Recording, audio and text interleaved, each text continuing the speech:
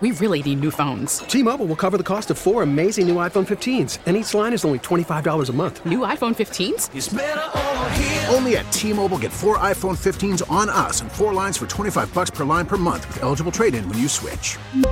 Minimum of 4 lines for $25 per line per month with autopay discount using debit or bank account. $5 more per line without autopay, plus taxes and fees. Phone fee at 24 monthly bill credits for well-qualified customers. Contact us before canceling account to continue bill credits or credit stop and balance on required finance agreement due. $35 per line connection charge applies. See T-Mobile.com. We get it. Attention spans just aren't what they used to be. Heads in social media and eyes on Netflix. But what do people do with their ears? Well, for one, they're listening to audio. Americans spend 4.4 hours with audio every day. Oh, and you want the proof? Well, you just sat through this ad that's now approaching 30 seconds. What could you say to a potential customer in 30 seconds? Let Odyssey put together a media plan tailor-made for your unique marketing needs. Advertise with Odyssey. Visit ads.odyssey.com. The top stories from the KCBS Radio Newsroom. This is the All Local. I'm Patty Rising in our KCBS San Francisco studios. Jeff Bell in his home studio in Marin. California is marking a grim milestone today with its deadliest day yet of the COVID-19 pandemic. KCBS political reporter Doug Sofrin says Governor Newsom also made some more moves today on the coronavirus financial front. A record 115 Californians died of COVID-19 over 24 hours in the state's latest official one-day count, making Wednesday the state's deadliest day yet, said a somber Governor Newsom at his daily briefing. It's also a reminder, we're not out of the woods yet. I know there's deep desire. People are making calls on an hourly basis saying it's time to open back up. Consider the deadliest day in the state of California in the last 24 hours. Newsom is encouraged by a drop in not only hospitalizations and ICU cases, but the number of patients under investigation for the virus, signs that the shelter-in-place measures are helping to flatten the curve. As the economic impact mounts, the governor signed an executive order to keep debt collectors from garnishing people's stimulus checks except to pay alimony or child support, and he announced a deal with 21 of the 24 largest student loan servicing companies to give people 90 days forbearance on what they owe. No burden now placed on them over the next 90 days, no impact to their credit rating, no late fees or fines, and actual support in terms of getting new payment plans in place. The governor also said President Trump made good on his promise to send testing swabs. 90,000 of the 100,000 he pledged have already arrived. 250,000 more are coming next week. Doug Sovern, KCBS. Commercial fishermen already struggling with supply chain problems are now being told to pull up their crab nets.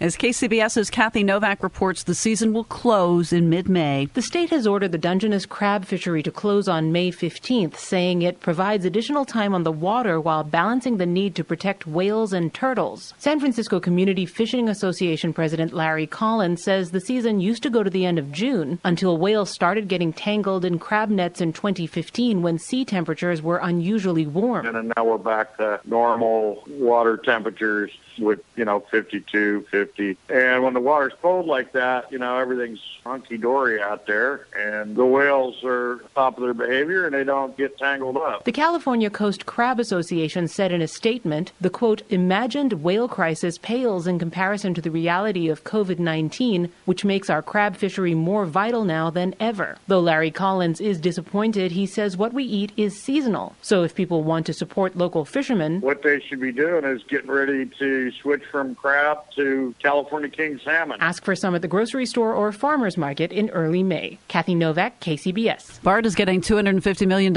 in emergency federal aid to help stabilize its budget as a result of the pandemic. But as KCBS's Carrie Hudasek reports, the agency could still struggle to make ends meet. Even with $250 million in federal funds, BART is projecting an estimated shortfall of more than $40 million by the end of the year. Since the outbreak, the agency has spent well over $1 million alone on personal protective equipment to keep their employees safe on the job. BART Assistant General Manager Pam Herhold. I think about $1.5 million to date with more invoices coming in, but we are expecting other non-labor items to come in well below budget. As of this week, BART has only served about 6% of its regular ridership due to the shelter-in-place order. And with that ridership plunging dramatically, their fare revenue is falling at a rate of about $9 million a week. That's why Herhold says they need to continue to hold down every single expense to stabilize next year's budget. Although we have this federal emergency funding to help us close this gap, what we really need to keep our eye on is how much can we bring forward into fiscal year 21 to help us balance that budget. Carrie Hudasek, KCBS. Another major freeway project is set to get underway tonight. KCBS's Megan Goldsby joining us from San Francisco with more. And Jeff, they are getting ready. There is a whole lot of construction equipment on the side of the 101 right now. If you drive north 101 towards San Francisco, you're going to see it on the left. There's a parking lot right after the Candlestick exit. It's been steadily filling up with giant construction trucks. Now, Caltrans wants to have everything in place when this massive project starts. It is starting overnight tonight. First at midnight, crews are going to be closing one lane of 101 north at 280, the Alemany Circle, and then early tomorrow morning, they're going to close that northbound lane 101 completely. This is all for the 101 Alemany project we've been telling you about here on KCBS. The replacement of a bridge that's cracked. The northbound detour will take you off at 280 ahead of the bridge.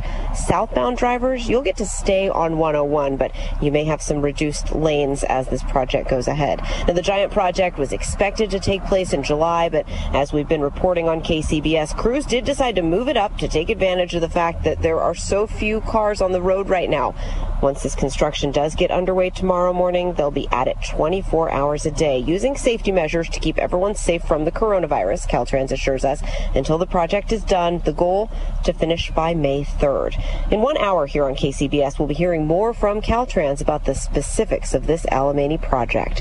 From San Francisco's Mission District, Megan Goldsby, KCBS. Thank you, Megan. Google tapped its global supply chain to donate thousands of face shields to the Valley Medical Center Foundation in Santa Clara County.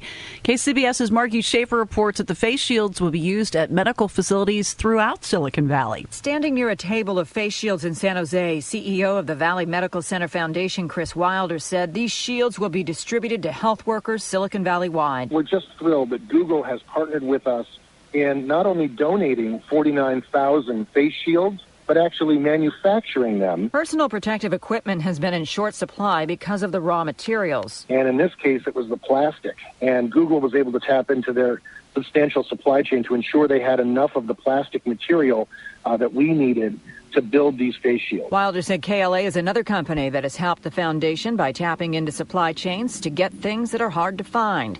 Additionally, several tech companies have provided PPE and financial donations. The money is extremely important, by the way, so that we can pivot and buy things as they become available. Wilder says he's feeling optimistic, not only because Valley Medical Center in San Jose isn't full now, but also in observing the generosity. Margie Schaefer, KCBS.